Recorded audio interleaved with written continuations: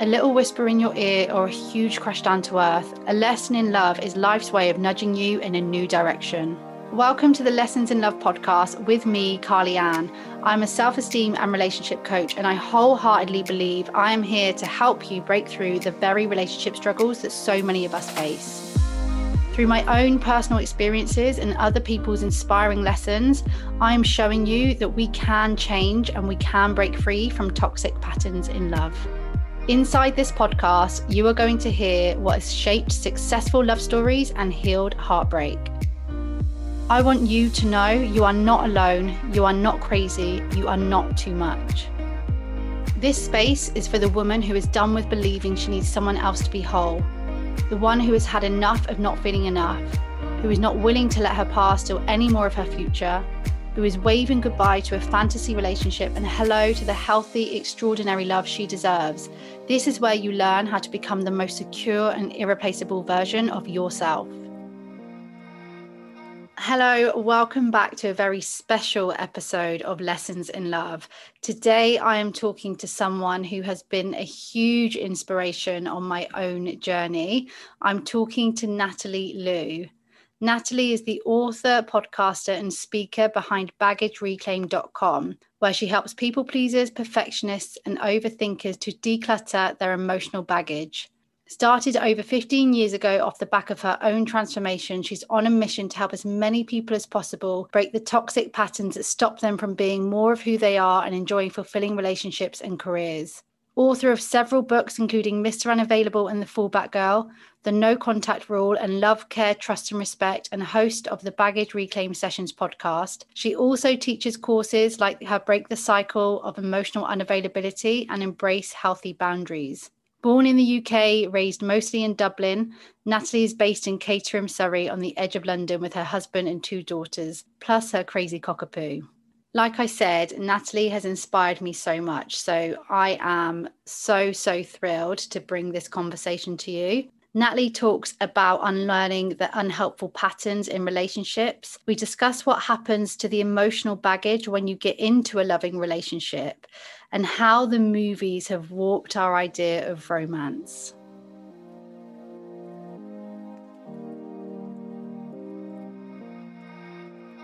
Nat Liu, welcome. Thank you for being here. It's good to be on. I've been looking forward to this. I'm so excited. I have to start, before I even get you to introduce yourself, just start by having that sort of fangirl moment. I honestly know I do this all the time with you, but I remember, I'll tell you how I first came across you. This is what I think happened. I think I'd gone through a breakup. I was now seeing this next guy. I was like on the floor. It wasn't working out.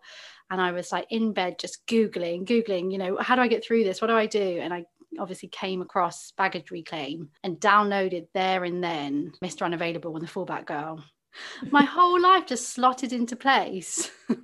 I think that's probably Mr. Unavailable and The Fallback Girl is like the gift that keeps giving. Because I actually wrote it such a long time ago now, and I actually don't remember most of what, I do, obviously I remember the broad themes of what but I don't obviously read much of what I have written, but it is my most read book. I hear from people almost every day about it, and they all say the same thing, like they were in this rabbit hole, this dark place, this sort of like, what the hell's going on in my life?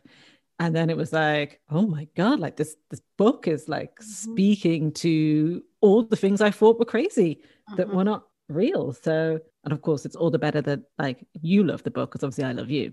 So good. It's so good. So many people buy it after I mention it just all the time. Everyone's like, I've got the book. I've got the book. I've got the book. It's funny actually, because obviously I've self-published all of my books, and what's interesting is I hear from a lot of therapists who read the book for themselves, and I also hear from a lot of people, like patients of therapists, who were like, oh, my therapist recommended that I read Mr. Unavailable and The Fallback Girl or The No Contact Rule. And actually I think that's what I mean is what about the gift that keeps giving, is somebody tells somebody tells somebody tells somebody. And so it's just like this, not a secret, but yeah, it's kind of this, it's just this word of mouth type thing. It's great. Yeah, that doesn't surprise me at all. But yeah, anyway, shall we start with you telling us who you are? Obviously, we know about your book now. And also, I want to know your love story, Oh, what, the one with my husband or my general love story? your general love story that brought you. Ah, well, as you said, my name is Natalie Liu. I am 43, almost 43 and a half, actually. I'm kind of getting to that stage where the halves are starting to count. And I live in Caterham, in border of London, really into Surrey type of thing. I have been writing about relationships and self esteem for just over 15 years on my website, baggagereclaim.com, where I also have a podcast called The Baggage Reclaim Sessions. And I started writing about 16 and a half years ago after going on a bad date. And it was when blogging was relatively like new in the UK, and it was like a thing of curiosity. And I had been on, as I said, a dodgy date and woke up at 4 o'clock in the morning with bubble guts from going to this very cheap restaurant with dodgy food where I had not had a great time with a guy who was, for all intents and purposes, nice. You know, he was the type that, like my friend said, if I wasn't already married, I would so totally want to be with this guy. I didn't get it. Like, dull as anything.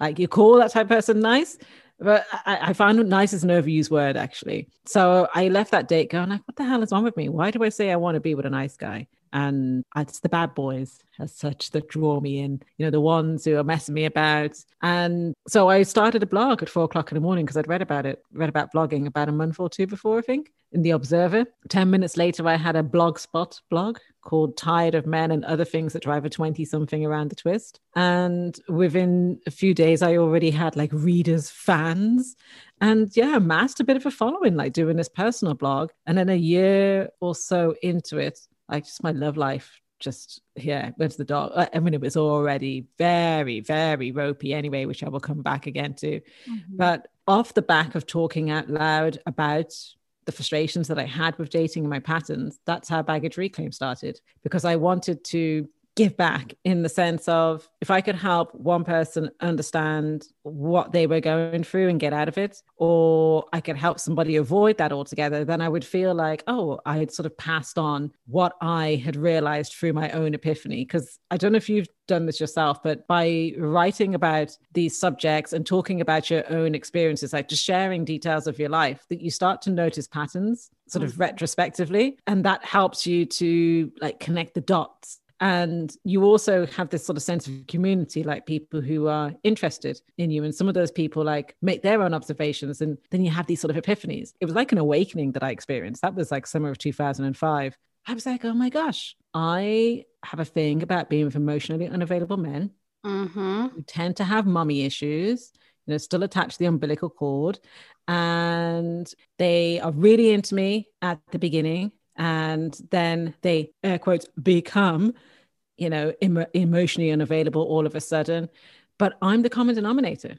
Like, I'm the only person who's showing up to every act, scene, and moment of my life. So what am I bringing to the table here? And it's like, oh my God, I always thought I was like Miss Monogamy, like Miss Relationship. But actually, I've got some serious commitment issues. I got daddy issues. I got mommy issues. I got all sorts of issues. And I thought I was a weirdo. I mean, I carried a lot of shame. I clearly did not like myself, judging by my choice of relationships. But then when I said, oh, this is what I'm going through, everybody's like, oh my God, you're talking about me. You're just like me. And I was like, what? How can I be talking about you when I'm a weirdo? That's how Baggage Reclaim started. A month later, I started writing Baggage Reclaim. And it's sort of steamrolled from there. It's so everything that you're saying, that idea of just the nice guy being attracted to the unavailable guys, like, and I guess, yeah, I will definitely pick your brains around the nice guy thing. And because you know, that balance between, I don't know, what are your thoughts on that whole, you said you got thoughts about the nice.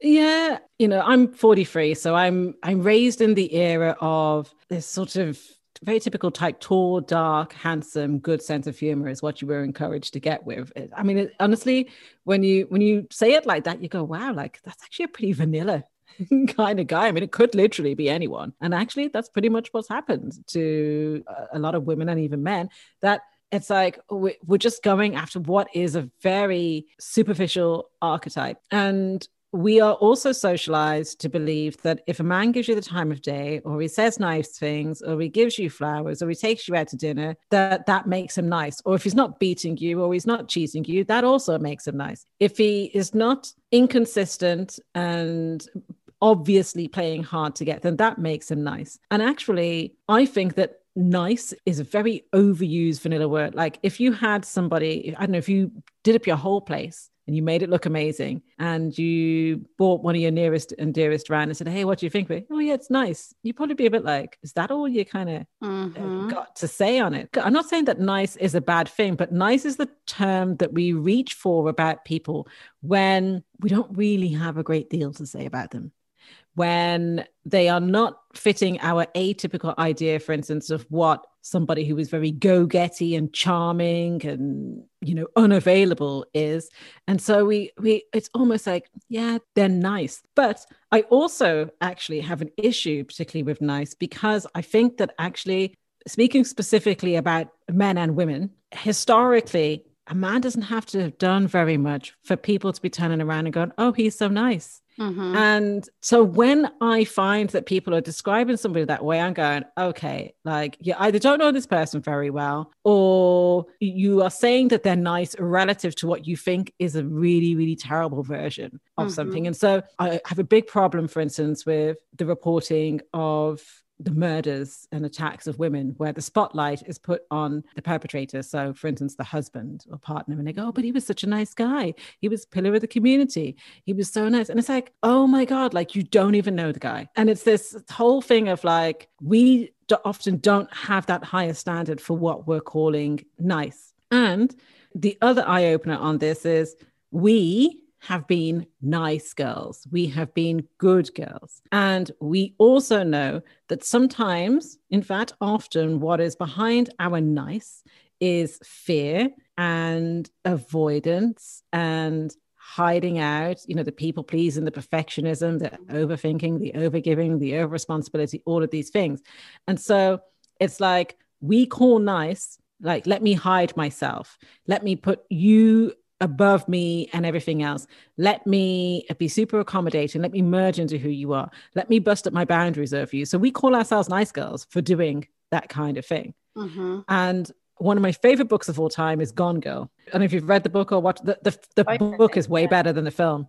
But without giving too much away, like she calls herself a cool girl. And a cool girl in her book is this nice girl who basically becomes what they think guys want. And it's like, whatever they're into, it's like, I'm into that too. They'll basically put on this whole performance, but it ends up masking our resentment, our frustration. And it's all about trying to get what we want out of it, but we're not even being ourselves. And so I think that actually we know that we are being really ourselves, and that we also appreciate the person for who they are when we're not calling ourselves good and nice, but we're also not referring to the person who we're with as nice. I don't know if that's all sort of making sense. Yeah, no, it is making sense. And it's really interesting because when you were saying it, I guess what was coming up for me is, if I'm not the nice girl, am I the needy girl? Am I? And, you know, and I'm thinking about their friends as well. I'll never forget someone I was with once saying, I was actually calling him out for, and I really stand by this, something that genuinely is a behavior I would now not accept. And I remember him saying to me things like, if I told people that you were saying this, do you know what they would think about you? And like, that's the worst nightmare, isn't it? Like I'd be needy to your friends. I do remember saying like, no, not if you told them my side too. If you told them your side. I remember saying that. But that's like the fear, what you're going to tell everyone that I'm needy and everyone's going to know I've got these needs. Yeah. And so we try to be like low maintenance and needless. And like, I don't want to be like one of those girls, you know, all dramatic and stuff. And we don't realize that part of that already comes from the fact that in childhood, we've already got used to doing the whole nice and good thing. So a lot of these habits are just extensions of that. And, you know, I'm somebody like, yeah, sure. You know, when you were saying about like your experiences of love, like I've only been in one healthy, loving relationship, which at the end of the day is the thing I always say to people, it just takes one in the end. Yeah. A lot of the time we tend to focus on, oh, but I've had this, excuse my language, shit show of relationships. You know, I've been with all of these people and now, so what does that mean? Because I've had 5 relationships that didn't do this or whatever it was. In the end, all it takes is one. relationship. Yeah. So, because if I was going to judge me purely on the fact that I had never been in a healthy relationship, that I'd only been with emotionally unavailable men, then I wouldn't be with my now husband. You know, before that, like, yes, I'd been in, a few abusive relationships. Like, they were emotionally abusive. There was some controlling there, the gaslighting, and there was one partner who, laid his hand on me, said it was accidentally and my fault, but he still ended up slamming the door in such a way. He knew my arm was there, so it smashed my wrist, said it was my fault. And that was a watershed moment for us, because I realized, like, I was not about to go and be back in my childhood again. You know, I'd experienced a fair amount of shadiness. I'd also been with guys who were, like, people like, oh, he's so nice. He's so nice. And some of those nice guys were actually some of the most jealous and possessive and manipulative that I was with. And actually, that really taught me a lot, because I think that it was so easy to be blinded by that, because they were seen as nice, and they could be so nice because they could be quite, well, you could say attentive, and then sometimes it was more like oppressive. You could say that they were being sweet, but they were not always being honest. And so some of that sweetness started to feel very sort of burdensome and fake after a while. I mean, in a way, it was kind of showing me a lot of myself as well. But I found it very, very difficult to sort of work out what on earth was going on there, because it was like, oh, but they seem so nice, or they are so nice. Everybody likes them. If I would say to people, oh, this is why this isn't working for me, or, why I'm not into this person, whatever, they'd be like, are you mad? Like, I would kill to go out with a guy like that. But I have heard a lot of stories from nice girls and nice guys who have been friends with somebody, and unbeknownst to the person who they're friends with, they're the nice guy and there's nice girl, and they are genuinely lovely people. But underneath all of this niceness, they're hoping that this friend of theirs will see them as more than just a friend. And when this person instead turns around and says, oh, hey, guess what? I've met somebody new. I'm in love, or I'm going back to my ex. The rage that it triggers in these nice girls and nice guys. And what then comes tumbling out is about how they had tried to position themselves as being the nice guy and the nice girl. And now they feel like they have been passed over, like they have been used, like they have been taken advantage of, and all of this. And it's like, well, hold on a second. You weren't even willing to make it be known. You thought you could play it being nice. And that they would go, oh, look at you hanging around, being my friend and being all sweet to me and letting me dump all of my stuff on you or whatever it is, while I'm getting over my ex or whatever else. Oh, look at you being the friend. Oh, do you know what? I think I should fall in love with you, like we're in a rom-com. And when that doesn't happen, they feel so wounded, because it's this whole thing, nice gets rewarded. It's the protagonist and antagonist thing, where us nice girls, for instance, us good girls, I am a recovering people pleaser, perfectionist, overthinker, you name it, recovering. And we've believed, based on everything we've been sold, we get rewarded in the end. The good guy, the good girl, the good person wins out in the end. And the bad guy gets their comeuppance. Like, we do better. So it is no wonder that gradually we're like, what the chuff is going on here? Like, where's my romance? How did she get him when I'm here and I'm giving it everything, and they've just come swanning along, and it's like, hello, like, what about me? And then when we see somebody who really didn't treat us that well, the next thing they're swanning about on Instagram or whatever it is, parading the new partner or talking about, oh, I'm so happy at work, I'm having a baby. We're like, are you out of your mind? It should be me. Like, I am the one who's supposed to have the happy ending. You're supposed to be sitting at home miserable. You're supposed to get run over or something. Not literally. We're probably not hoping for them to get run over literally, I want to say. But it's like, it's that rom-com thing. It's that movie thing. It's the storyline of pretty much everything. Yeah, that's why I'm so happy that you said it takes that one person, because what you're describing, I feel like that's what I hear. I did a Q&A on my Instagram recently, and in some form or another, the questions were quite similar in terms of, how am I supposed to keep being positive? How am I supposed to trust people again? How am I supposed to keep putting myself out there again? And it was that, and it's like that idea of, it just takes that one person, Yeah, I think relationships are very much stepping stones. I do too. To each other. From you. It's like, if we have this sort of attitude of, let me go out with the emotionally unavailable guy or woman and people please the hell out of them, and then they will change and they will become available and they will give me what I want. And then when it doesn't happen, because hello, we are not responsible for them being emotionally unavailable. And also people pleasing is like wearing a mask or a costume. So it blocks us off to intimacy. So when things don't work out and then we walk away from it going, but it should have worked out. I was willing to sacrifice my boundaries. I was willing to be whatever they want me to be. Like from my most favorite problematic movie of all time, Pretty Woman, you know, when he goes, what's your name? Whatever you want it to be. Like that's what we're all like, you know, as these good girls. It's like, who are you? Whatever you want me to be, baby. Or Coming to America, my joint favorite film of all time with Ghost, when he's asking her, like, what do you like? I like what you like. Yeah. You know? So when we come away from a relationship that actually wasn't right for us, we were not being ourselves, they were emotionally unavailable, which meant that we couldn't be emotionally available either because, you know, water seeks its own level and all that. And then we keep insisting that it should have worked out because look at all the effort I put in. Look at all the boundaries I let them cross. We're not really learning what we need to learn there. And our relationships are stepping stones. Like adulthood is about the self-actualization, figuring out who we are. And that's a big part of that is unlearning all of the unproductive and harmful stuff we've picked up along the way. We can't know what we need to learn and what isn't working for us until we go through the experience of making choices based on these ideas we have, discovering that it hasn't worked out, learning from it and trying again. But if we keep doing the equivalent of, you know, Groundhog Day, same guy or woman, different package, we're carrying the same beliefs, baggage, and behaviors, then we end up in this Groundhog Day, this sort of relationship insanity.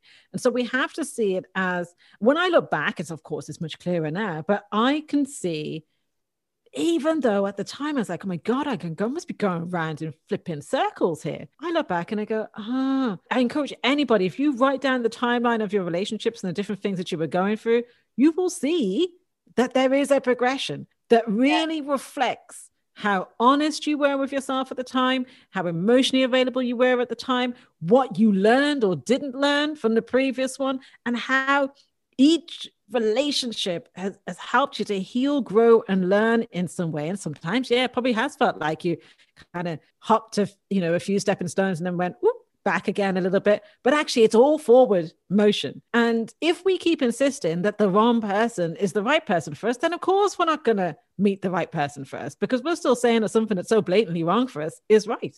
Yeah, that I feel like you've already probably answered everything that I had to do with that, because that is maybe that's what I sometimes even struggle to verbalize, is that it is always moving forward. So each time I get knocked, let's say, it's not that I don't go down, I do go down, but when I come back up, I can see the progress. You know, the most recent thing I had, it sounds really simple, but I was able to get on FaceTime to this person, have a conversation, what was in my head, what was not in my head. I've never been able to do that. It's these things, right, that I was able to do different.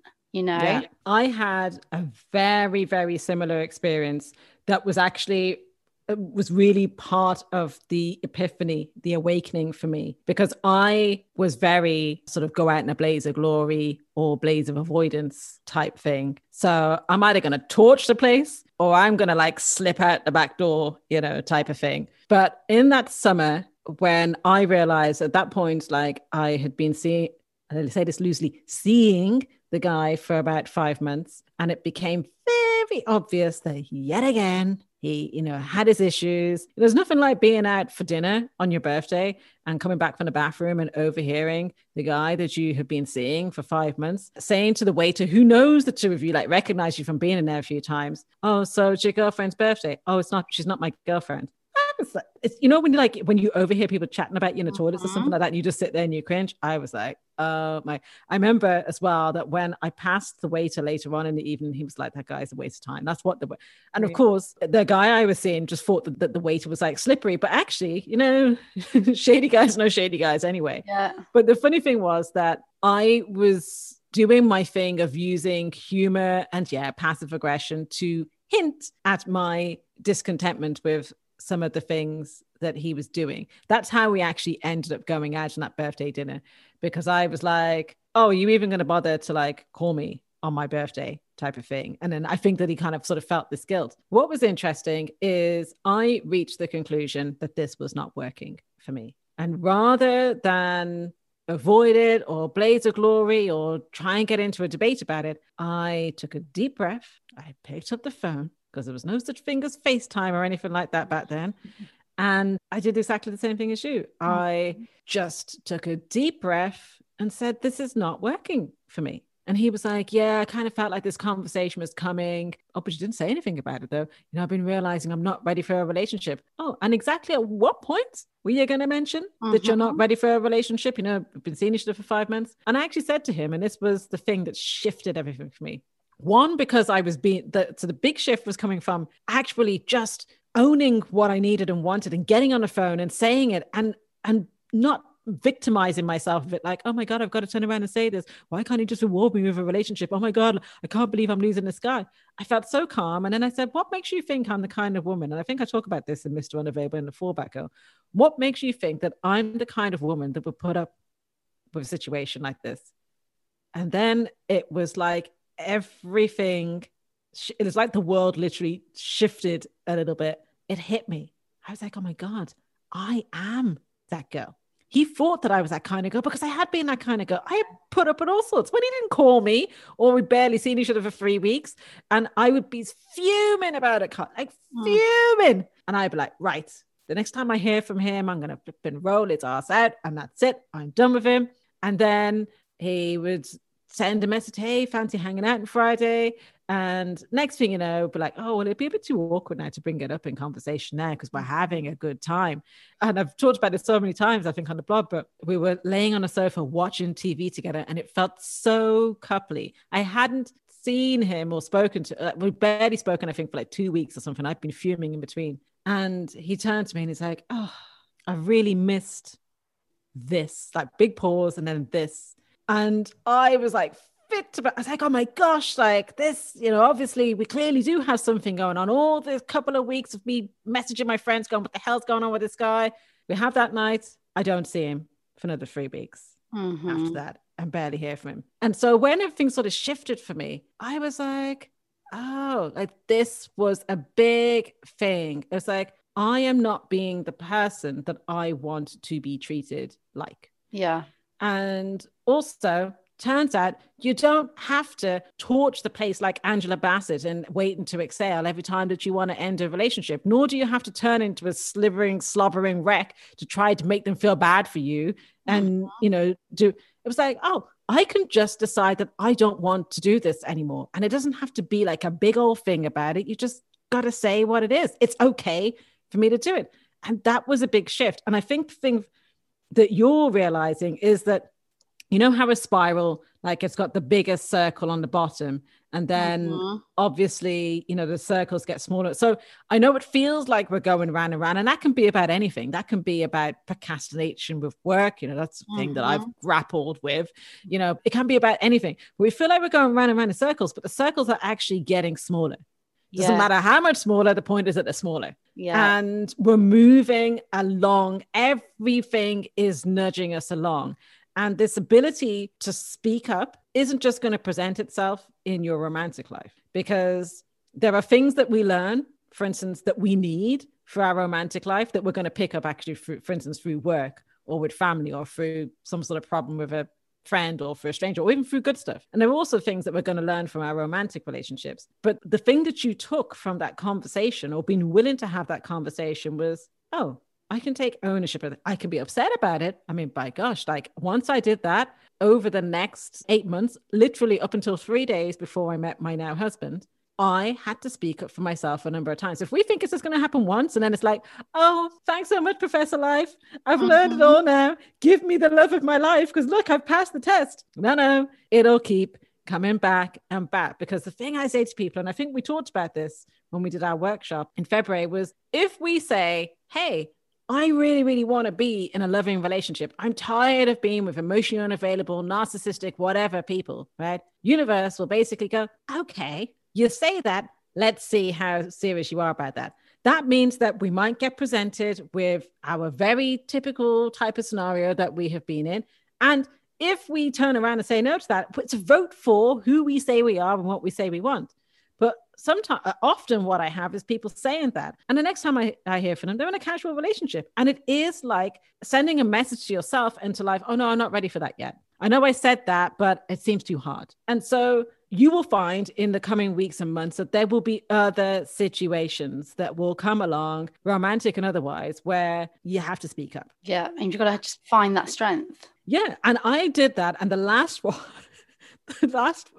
there was one guy, it was about a month after starting baggage reclaim. He was a seemingly nice guy who was living with his ex. They bought one of these shared ownership properties, and you can't, a lot of them you can't sell until you're 3 years in or whatever else. So they were kind of just having to, according to him, fumble along. So I remember kind of going, I don't know about this. Anyway, he seemed like the nicest guy, seemingly. And I did think to myself, well, why are you going like, oh, he's so nice and so sweet? You don't even really know him. So he took me on a date to is that jazz cafe type place up in Camden, and that the woman who does the Ally McBeal theme tune that used to play in the bar, and that she was playing. So it was a cool night. But I remember thinking like, it was really only at the point where I was like, oh, this is kind of a cool thing to do. I actually enjoyed the night more than I enjoyed being around him. And honestly, afterwards, he was like, it was like busy little hands doesn't even begin to describe it. It was like a slobbering octopus. And I was like, what on earth has happened to this seemingly quiet, shy? And he then, he knew, like he was embarrassed at he just had no self-control. And I washed my hands of it.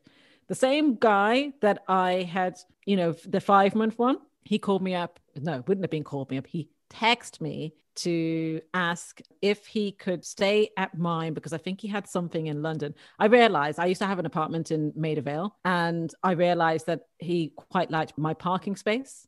Wow. He did not like when I said that to him. Anyway, when I said to him, do you know what? It's fine. You can come. I'm going out with this friend of mine and her boyfriend, but you're not staying over in my bed. He got really offended that I said that, even though that's exactly what he wanted to do. But I stood my ground.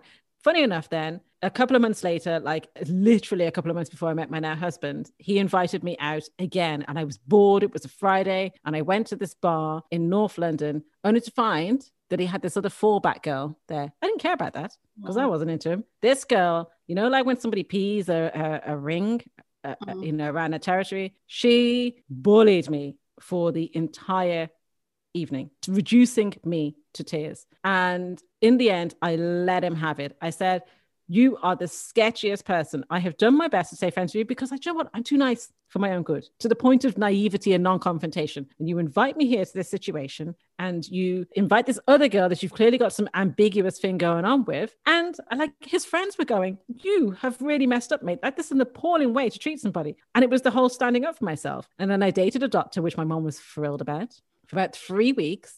And I had been very ill from the year before with an immune system disease. And I had started going to acupuncture, and he basically called me a numpty for going to acupuncture, and that there was no cure for me. He'd only been qualified as a doctor for about a month, by the way, and he was working in geriatrics.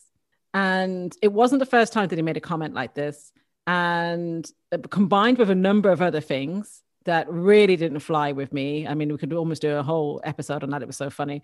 I basically told him what he could go and do with himself. And the funny thing is, Carly, I'm not going to lie, 90% of the time, after each of these times when I stood up for myself, I burst into tears afterwards. Right. Okay. Like, that's actually reassuring. Yeah. you and I have been through some stuff, not just as adults, but as kids as well. So standing up for ourselves feels like a lot for our bodies. And even though it's the absolutely right thing to do, I think sometimes we're just emotionally exhausted by it. And also sometimes can even feel a little bit victimized by our own need to stand up for ourselves. And so we do it. And it's like the buildup. And then you kind of forget what a good thing it was for you to do. And you feel sorry for yourself. But I also think that there's a part of you that's crying for all those younger versions of you that wouldn't have stood up for themselves. In those similar situations. So I had a good old flipping cry afterwards. I was like, oh my God, like, why have I got to flipping stand up for myself? And then at the same time, I was like, do you know what? Flipping good riddance to him. And I said to myself, it was either the Wednesday or the Thursday, I said, do you know what?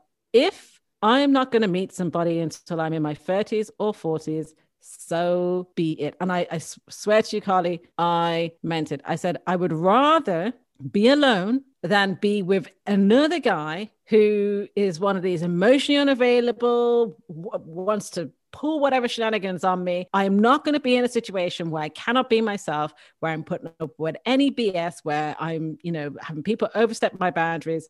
I would rather be on my own. And 2 days later, I met my husband. That's like textbook, isn't it? That you make that declaration, like, I'm going to be on my own. I'd rather be on my own, because I had that moment as well, for sure. And then I didn't meet my husband 2 days later, but that's at least that we can be like the range of stories.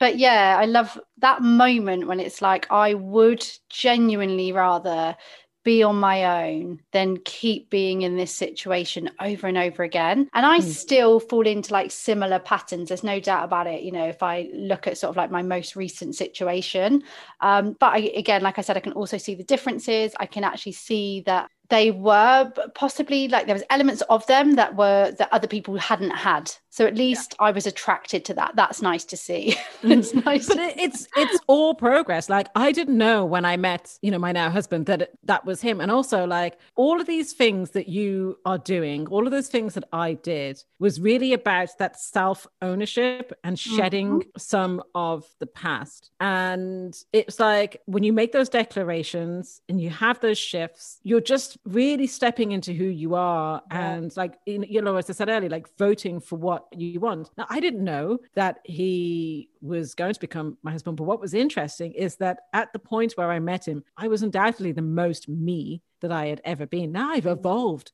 It's funny because a lot of people who have followed my work, and it's funny because there's a number who've actually followed me from the beginning or very early years of my work, but there can be the sense of people wanting to put it into this neat bow of Natalie's first 28 years. She goes through all of these various different things. Then she has the epiphany. She spends 8 months working on her health and her boundaries. And then she meets the love of her life and she goes and is happily ever after. Actually, the more accurate thing is, like, at the point where I met my now husband, I was the most me that I've ever been. But by God, I have done more work post meeting him than I did in those 8 months or even 28 years before I met him. And I say that to people because if we think that we're going to meet somebody and that all of our problems will be solved, that the past won't matter, that we won't be impacted by it, that our emotional baggage will just disappear, that everything will just be solved by us being in a relationship, we are in for a very, very, very rude awakening. Because what actually happens when we get into a relationship, especially a loving relationship, and the one that's really the right one for each of you, is that you are now learning all of the lessons that you've already learned, but from a different angle of being in this situation. And I had to, much as I had done a whole lot of processing in that 8 months, I'd only ever been with Mr. Unavailables and some shady types as well in there as well. And then now I'm in a relationship with somebody who is not doing any of that stuff. And actually, I was so calm on our first date. And so I really just enjoyed being around him and being myself. And then you start waiting for the other shoe to drop. You start to but things are going to go wrong. All of these things, like the past kept coming up for me. But then I had to be like very, very present to that, because it's not my husband's job to make up for all the guys that I went out with before, or to make up for my parents. And in the time, we're together, almost 15 years now. And during our time together, it's funny because I felt like I'd done a lot of work on my daddy issues and my mommy issues before meeting him, in those 8 months before. But boy, in these 15 years, that's where most of my healing has come up. Because it's ongoing, it's a work in progress. We will always be processing the stuff, not necessarily to the same intense degrees when we first find out that we have to process it, but it comes up in different ways. I lost my dad. I was estranged from each of my parents at different points because both my parents like to throw tantrums and cut you off, from time to time. I really came face to face with my people pleasing when I started working for myself. And also even, I think motherhood may have even tipped that a bit, but I think working for myself really revealed my people pleasing and my perfectionism and sort of the overthinking. And different things have come along, things in friendship. I know myself. I now at this point, I'd say, oh no, I am most definitely the most me that I have ever been. But I would also say that when I met my husband at 28. So it's an evolution. It is a work in progress. But our relationships really match our feelings for ourselves. And there's a difference between going, oh, yeah, of course I like myself. Yeah, of course, I do the self-care thing, and actually doing that. Because the doing is oh, something crappy has happened, or this relationship isn't working out. Can I still like me anyway in spite of this? Or, oh, I've realized that I am not treating me very well here. Okay, where do I need to tweak, adapt, evolve? Rather than, I realize I'm not treating me very well here. Well, let me continue. So it is that whole, like, my relationship with myself has changed dramatically, since I've been with him. But it's like, it's not because of him. Like, it's not like he said, well, you've got to do this. It's that being in a loving relationship has also given me that freedom and flexibility to just relax, not just into being me, but to evolving into being me. And if you're in an unhealthy situation and you're pretending to be something that you're not, you don't have that freedom and flexibility. You don't. How can you? For me as well, when you were saying that, is it's being yourself. But I've noticed that perhaps one of the patterns in the people that I go for seem to have, and I would actually go as far to say to this day, actually, I don't know that I find someone or am yet attracting someone who has the space for me to still mess up. It feels a bit like, certainly most recently, if I not mess up, maybe that's the wrong way to put it, but those old patterns come out. I've done so much work on being able to hold my own baggage and understand that and be able to carry it around in the healthiest ways. But still, I seem to be around people that don't have the space for me to also sort of make those same trips or have those moments triggered and things like that. And so that, when you say that loving relationship, it's like, yeah, I've got to have the space for that, to grow. And yeah, absolutely. Because I'll tell you something, we all have emotional baggage, and our baggage is particular to each of us. And I know that if our relationship was contingent on me always handling things like really well and like not being triggered by stuff, my ass would have been grass at the beginning of our relationship.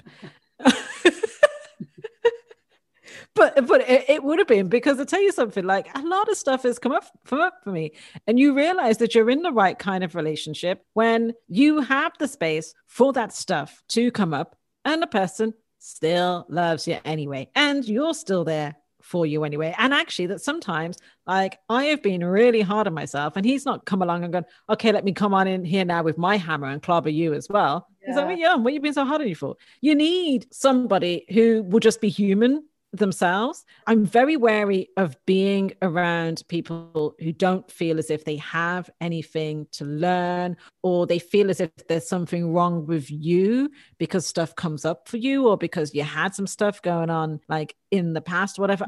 I'm wary. But I've gone out with the guys that you have gone out with, the ones that are a bit like looking at you like, oh, what, you're not the cool chick that I thought you were, because like you're having like that sort of reaction over there. Yeah. Like, let me, black mark against you there type of thing. I've been with the guys who judged me for my parents not being together. Wow. Yeah. I've been with guys who judged me for not getting on with my mother at the time. Yeah, that definitely doesn't work. Yeah. It's like, oh, you're not perfect like the way that I cooked up in my imagination. And the funny thing is, these people who are doing it, you're looking at them and going, mate, you're not so flipping perfect yourself, Yeah, especially when you come out of it and you wake up, like, yeah.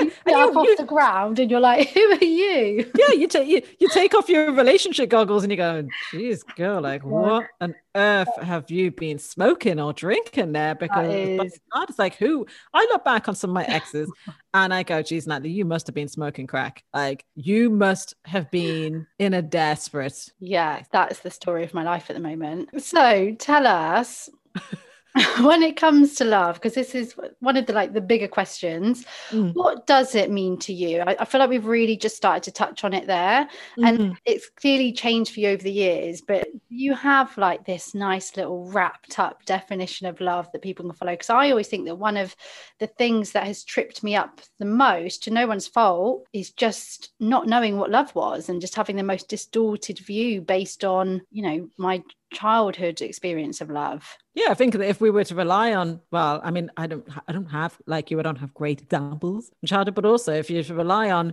media, books, society, yeah, you can have a pretty checkered idea of what these things are. In fact, be amazed at the amount of people who were sort of in my age group who learned a lot about love or what they thought was relationships from Dallas, Dynasty, Falcon Crest, a lot of like the soaps of that era. You honestly, I've heard from so many people who were like, oh, like that's where I kind of got my idea like about what that was all about, because you wouldn't necessarily see examples of it at home. Like if your parents weren't affectionate or they weren't treating you in whatever way. And then you'd watch this and it's like, oh, like it's all showdowns. And yeah. Because do you know what? Because you mentioned a couple of films earlier, and I always think, so I loved really classic Grease and Dirty Dancing.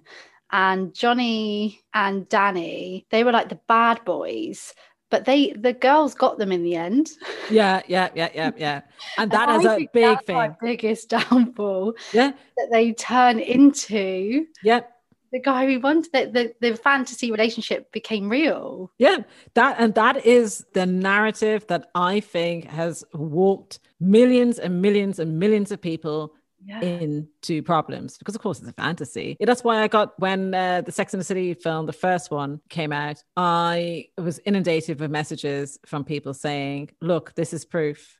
Not just the Sex and the City film, but also the final episode of the Sex and the City series. I got so many messages from people saying, look, see, it's proof. And I was like, mate, it's a TV show.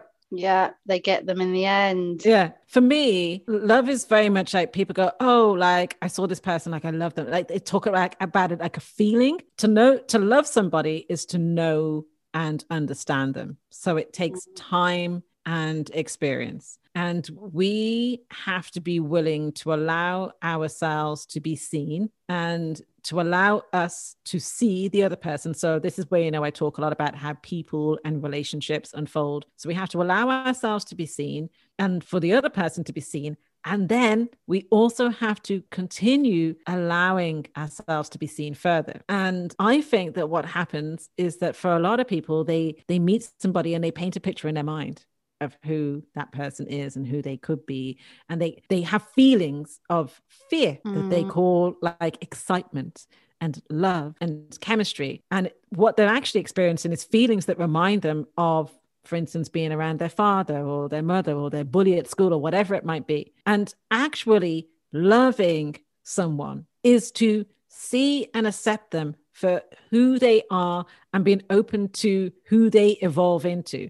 And that's how, in a loving relationship, you have the space to grow, as do they, because it's mutual. You're rowing the relationship boat together. Your growth is part of their growth. Their growth is part of your growth. You're not threatened by them wanting to be better because, hey, that's great for them and for the relationship. They're not threatened by you wanting to be better because, hey, that's, would not help the relationship. And so love is what comes about from being and doing the things where we consistently treat ourselves and others with care, trust, and respect, and act in a loving way. And that's how you get that love. The reason why I emphasize love, care, trust, and respect so much is because people will say, I'm so in love. I love that person so much. They love me so much. Do you trust them? Well, I don't know. It's kind of tricky, that one. Or I love them so much, but I just really, really wish that they weren't whatever they basically are. If you can't accept somebody for who they are, then you don't respect them. And if you don't have respect, you sure as hell do not have love. So if you don't have all four things together, then you cannot say that that's where you are with love. So when people say, oh, I loved them the minute I saw them, listen, we can do that for babies. You can do that when we birth our kids. When we see our niece or nephew for the first time, whatever. Oh, I love them. Of course you can. Can't do that with some flipping rando that you just saw on flipping Tinder or wherever you want on your first date. You can't. You might have the sense of, if you're very deeply connected to yourself and so you're very self-aware, you might have a sense, oh, wow, this person is significant in my life. But people who genuinely value a loving relationship and they're seeking that will not try to do the equivalent of putting a pot noodle in the microwave for 60 or 90 seconds or whatever it is. They will take their time. Even if they feel like, oh, I could be falling for this person. It's like, oh, I think, this love and fear. They realize that comes with responsibility. And so they will still take their time and allow things to unfold and be open to getting to know you and you them. Does that make sense? Yeah, it does. And I just know it's just going to help so many people, especially, mine thing has always been And I only laugh at it now because I'm so aware of it, that as soon as someone's like pulls back their interest, I fall in love. And my I think that my sort of catchphrase when I was, my early 20s used to be like, but I love him, mate. No, mate, I love him. You don't understand. Yeah. And that's a hook. What you're experiencing there is your hook is disinterest. And so actually, so badly. And like my hook also used to be like the pulling back, because then it was like I would go out with a guy who on some level I was like, what the hell? Like, why? As a lot of women have been conditioned into, if somebody shows interest in you, you should reciprocate it. Like, look at you. Somebody wants to go out with you type of thing. That's how I ended up accepting a proposal that I shouldn't have. And then contemplating climbing out of a window about 2 minutes later. But I digress. So I'm laughing at myself now, just the absurdity of what I've just shared. But it is true that happens. But so many people like can relate to things like that. It's amazing. Yeah, but it's also like women socialized, conditioned. If a man asks you to marry him, it doesn't matter if he's a serial killer with 10 bodies down in the basement, you say yes, because a man asked you to marry him. And might be your only chance. Yeah, this could be my only chance. But if I don't marry him, somebody else is going to. Like, a man asking you to marry him. So many men don't talk about their feelings or even want to marry you. So this guy must be all right if he wants to marry you. Next thing, they're beating the bejesus out of you or doing God knows what. And you're trapped in this crappy relationship that people are saying, oh, look at you that you're married. Mate, no, not lucky at all. So it's patriarchy that's convinced us that we are nothing without a relationship. It's patriarchy that's convinced us that we should take anything that's going on offer and that we should only want to extricate ourselves out of a relationship when it's like a 999 situation. So yeah, we have to redefine what love is, because love, as I learned and as you have learned, isn't, oh, they're not interested in me. Oh, they're rejecting me. Oh, well, now I'm really into you. Like, do you know what it is as well? We'll go out with guys who I was like, oh my God, I'm not interested in him at all. And they persist and persist. And then they wear me down. People please wear me, be like, okay, give this a shot. He's been so keen. Start going out with him. They start acting up. And then it's like, wait a second. You, who I wasn't even interested in the first place, don't want me, or you're acting disinterested. Now all of a sudden I'm invested. I got something to fight for. No, that's when I found your book. That was probably one of the ones I really, really struggled with the most, actually, was when I wasn't interested and they knew it, because it felt more intentional. It felt more like a game that they had to win me.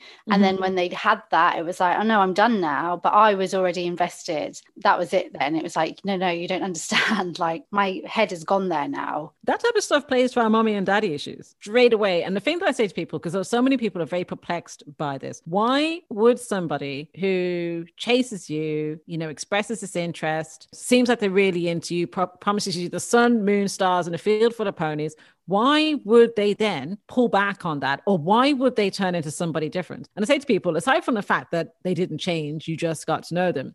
Yeah. Some people perceive interest, and to be fair, we've been guilty of it ourselves, but some people perceive interest, or they conflate it with being out of control. So if they meet somebody and the person doesn't immediately fawn all over them and go, oh, I want to be with you, if they're not chasing, if they're not accepting the attentions, it's like, bing, something fires off there in the subconscious. Oh, I'm out of control here. This person is a bit more interesting. Why aren't they responding to me? Why am I not sure about what's going to happen here? So suddenly their interest is piqued. Now, the person might resist. Like, you might be like, oh, I'm not interested at all. The seeming interest heightens because they feel out of control. The moment that you now reciprocate and you are like, okay, because you think, oh, well, they've really put in a lot of effort into chasing me, so they must be really into me.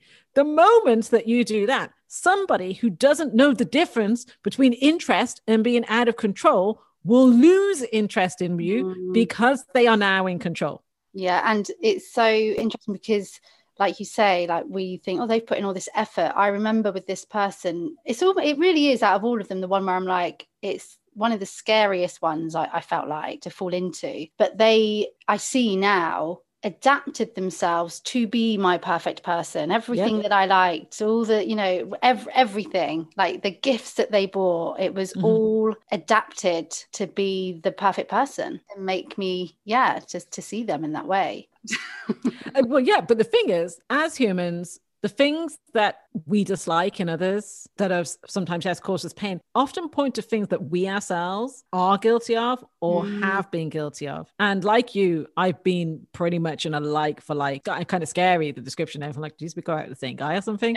But actually, some of these relationships they show us ourselves, because maybe we weren't throwing the gifts around, but actually we've done pretty much exactly the same thing as these guys. Pitched ourselves as being cool girl, the perfect partner, whatever it might be. And we are quite benevolent to ourselves. And that is because we're like, well, it's different there because, I've just been so loving and nice and giving them sex and blah, blah, blah, blah, blah. But actually, we're doing ourselves a disservice, but also you can't create a relationship based on a fake version of you. I mean, you can, but it ain't going to go anywhere good. That's it, isn't it? And you're going to be certainly very miserable. For sure. You can't create a loving relationship from a fake place.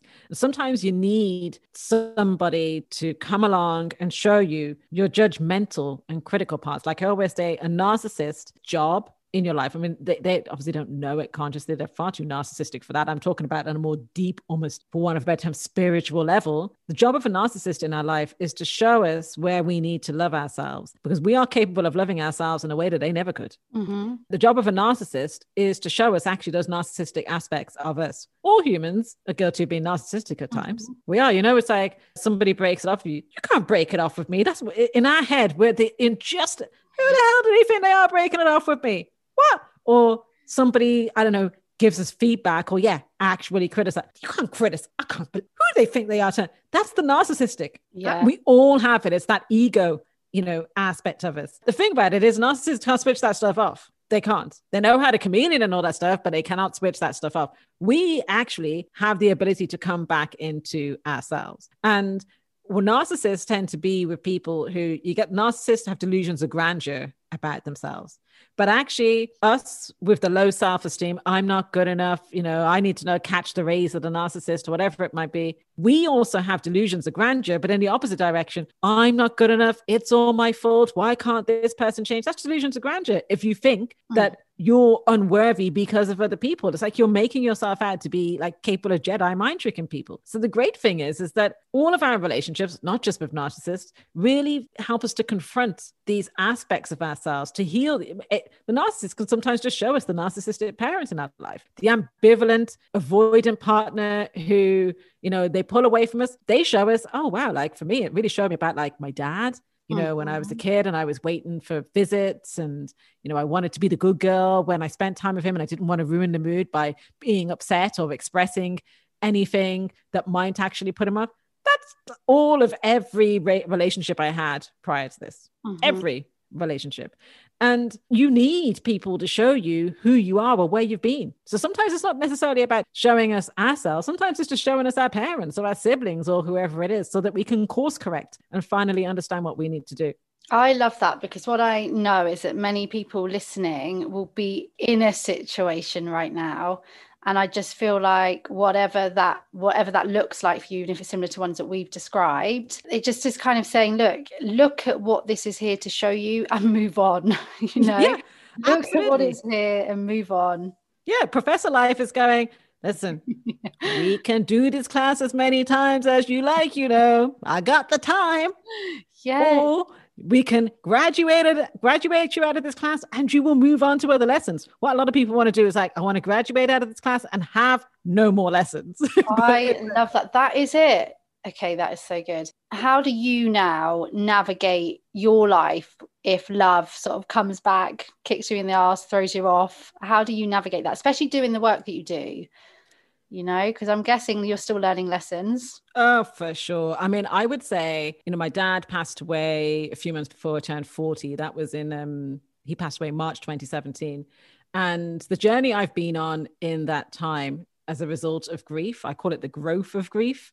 And also grief, weirdly, has brought me, I say weirdly, but grief is very intermingled with joy. And I have discovered a lot of joy in that time. Really? But things like losing my father, turning 40, which really did a bit of a number on me headwise initially, because, as women, we are conditioned to believe that you're basically on a scrap heap.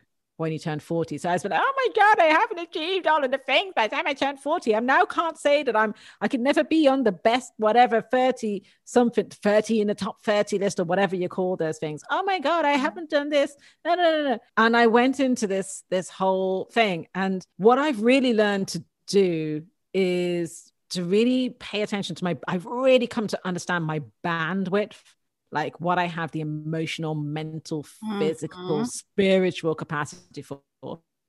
I have really leaned into that over the past few years. I did the marathon in London Marathon in 2018. I had never done a marathon. And in fact, when I started training, the most I'd run was like, I don't know, a mile, not even a mile, probably like a kilometer. And I basically started from nothing and did the marathon 4 months later. While that's an amazing achievement, it took a massive toll on me. And I hit a bit of a low point 6 weeks later. The lessons that I actually got from that it's like a bit more of an awakening there again. But I was like, you demand too much of yourself. And you also take things too personally sometimes. Like when things don't work out, like, do you remember when I had an agent, looked at going down the traditional publishing route, and that all became a bit sort of weird and gaslighty, and, stepped away from that. It was like a breakup. It was absolutely the right thing to do. And I knew it at the time, and I was very open about it. But that whole process, things not working out, it really brought up a lot of stuff about rejection and abandonment for me that I am no different to any other human. You do sometimes kid yourself. Oh yeah, I'm totally done with that now. Surely that can't come back round. Mate, my dad's died. How much more abandonment stuff can possibly come? Oh, no. It can come up again and again. Not necessarily it's coming up all the time, but that's brought up a lot of stuff. And, I've just learned to give myself the space and grace to sometimes be angry and hurt about things. That's a really important thing, because I wasn't allowed as a kid to have feelings, because I'm that generation again, as a number of us of those generations. My kid's generation is very different, but the rest of us, feelings. What feelings? What are my feelings for? Get outside and play and stop messing around. Needs? What needs? When I was your age, I didn't even have shoes. I didn't even go to school. What are you going on about needs? What are you talking about? How you're upset for? Depressed. Don't be saying that. People be thinking that you're mad. All this type of stuff. So I've had to learn how to really respect my bandwidth. I demand a lot of myself. I demand too much of myself. And the marathon really brought me face to face with the realization that most people, when somebody asks them, hey, would you like a place in a marathon? And you've never run a marathon before, don't necessarily expect and demand of themselves that they perform that in less than 4 months. Also, I realized it was a metaphor, as is everything. It was a metaphor for how I do other things, that I've decided I'm going to do it, or somebody else has asked it of me, and I will get the result out of me. Even though it might involve pushing me way over my bandwidth and not listening to myself. And so that's been a massive wake-up call, because it's funny, I was watching an episode of Modern Family the other day, and Alex Dunphy is, the brainiac of the family.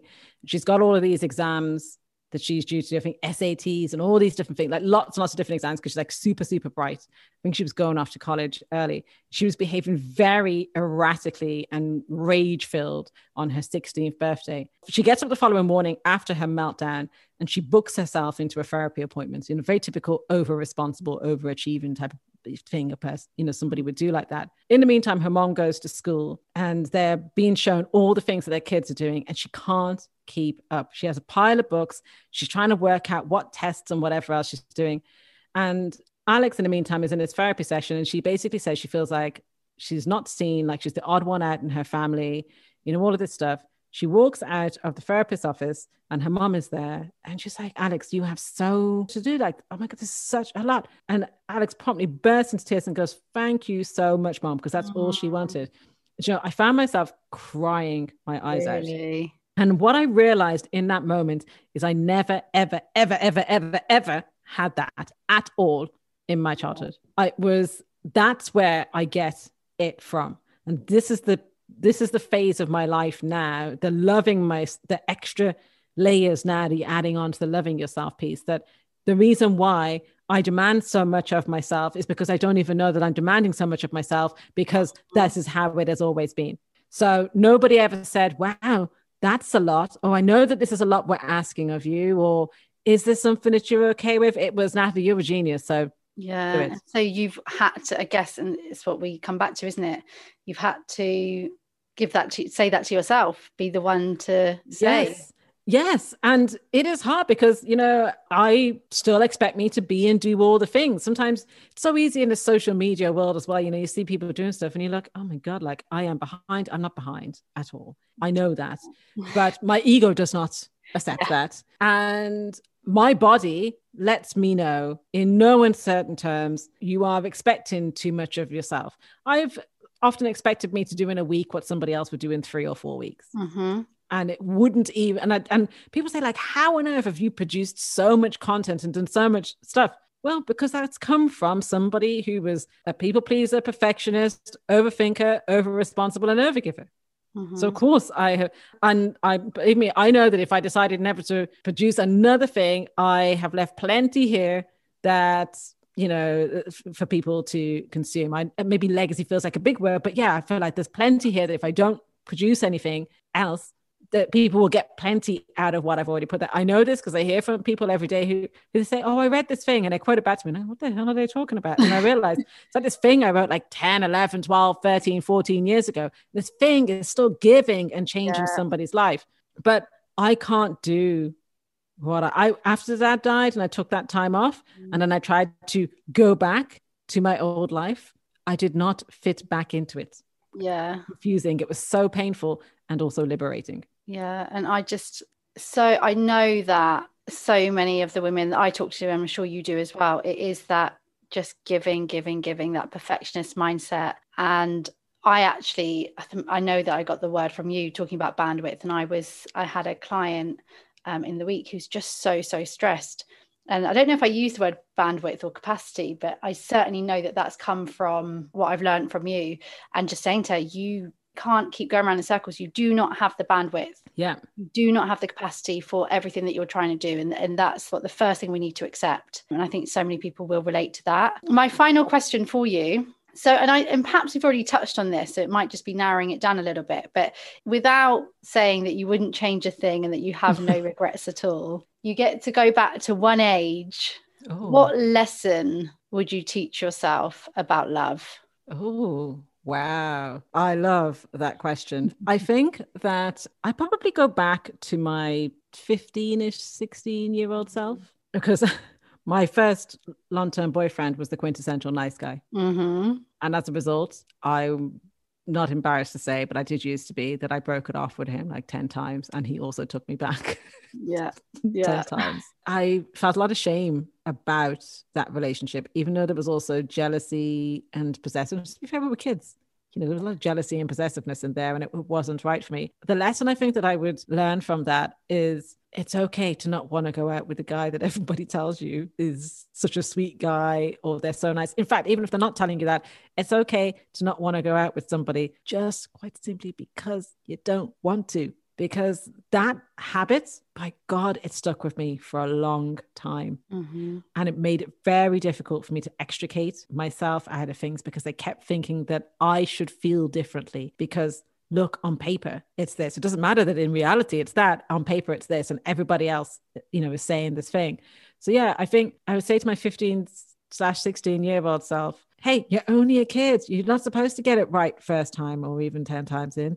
Or even 20 times in. And actually, it's totally okay to be on your own. And you don't have to act up and be a bit of a dick to your boyfriend just to try to make him try to finally break it off with you. You can actually just say that you don't want to continue on anymore. Do you know what? I know as well.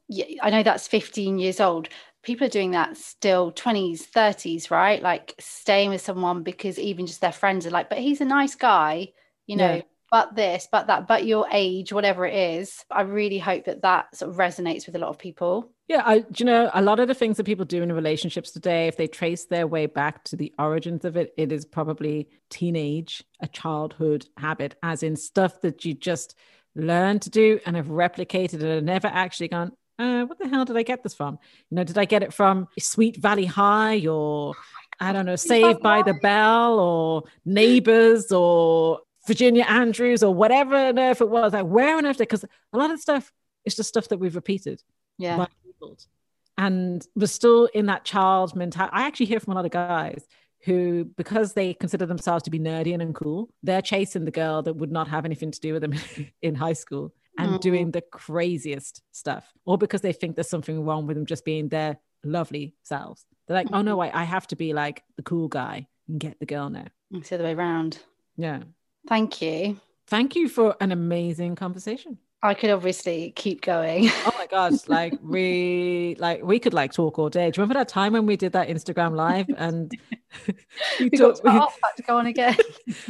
Somebody said we were like that episode of Friends where it goes, no, you hang up.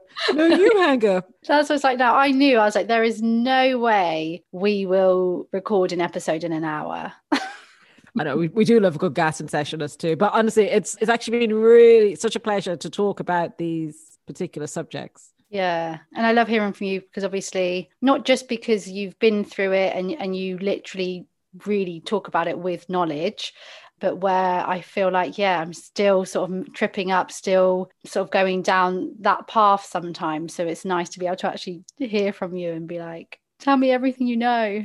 Yeah, absolutely. And you know what? We're all tripping up just in different things. This is it. Thank you. Oh, no, thank you.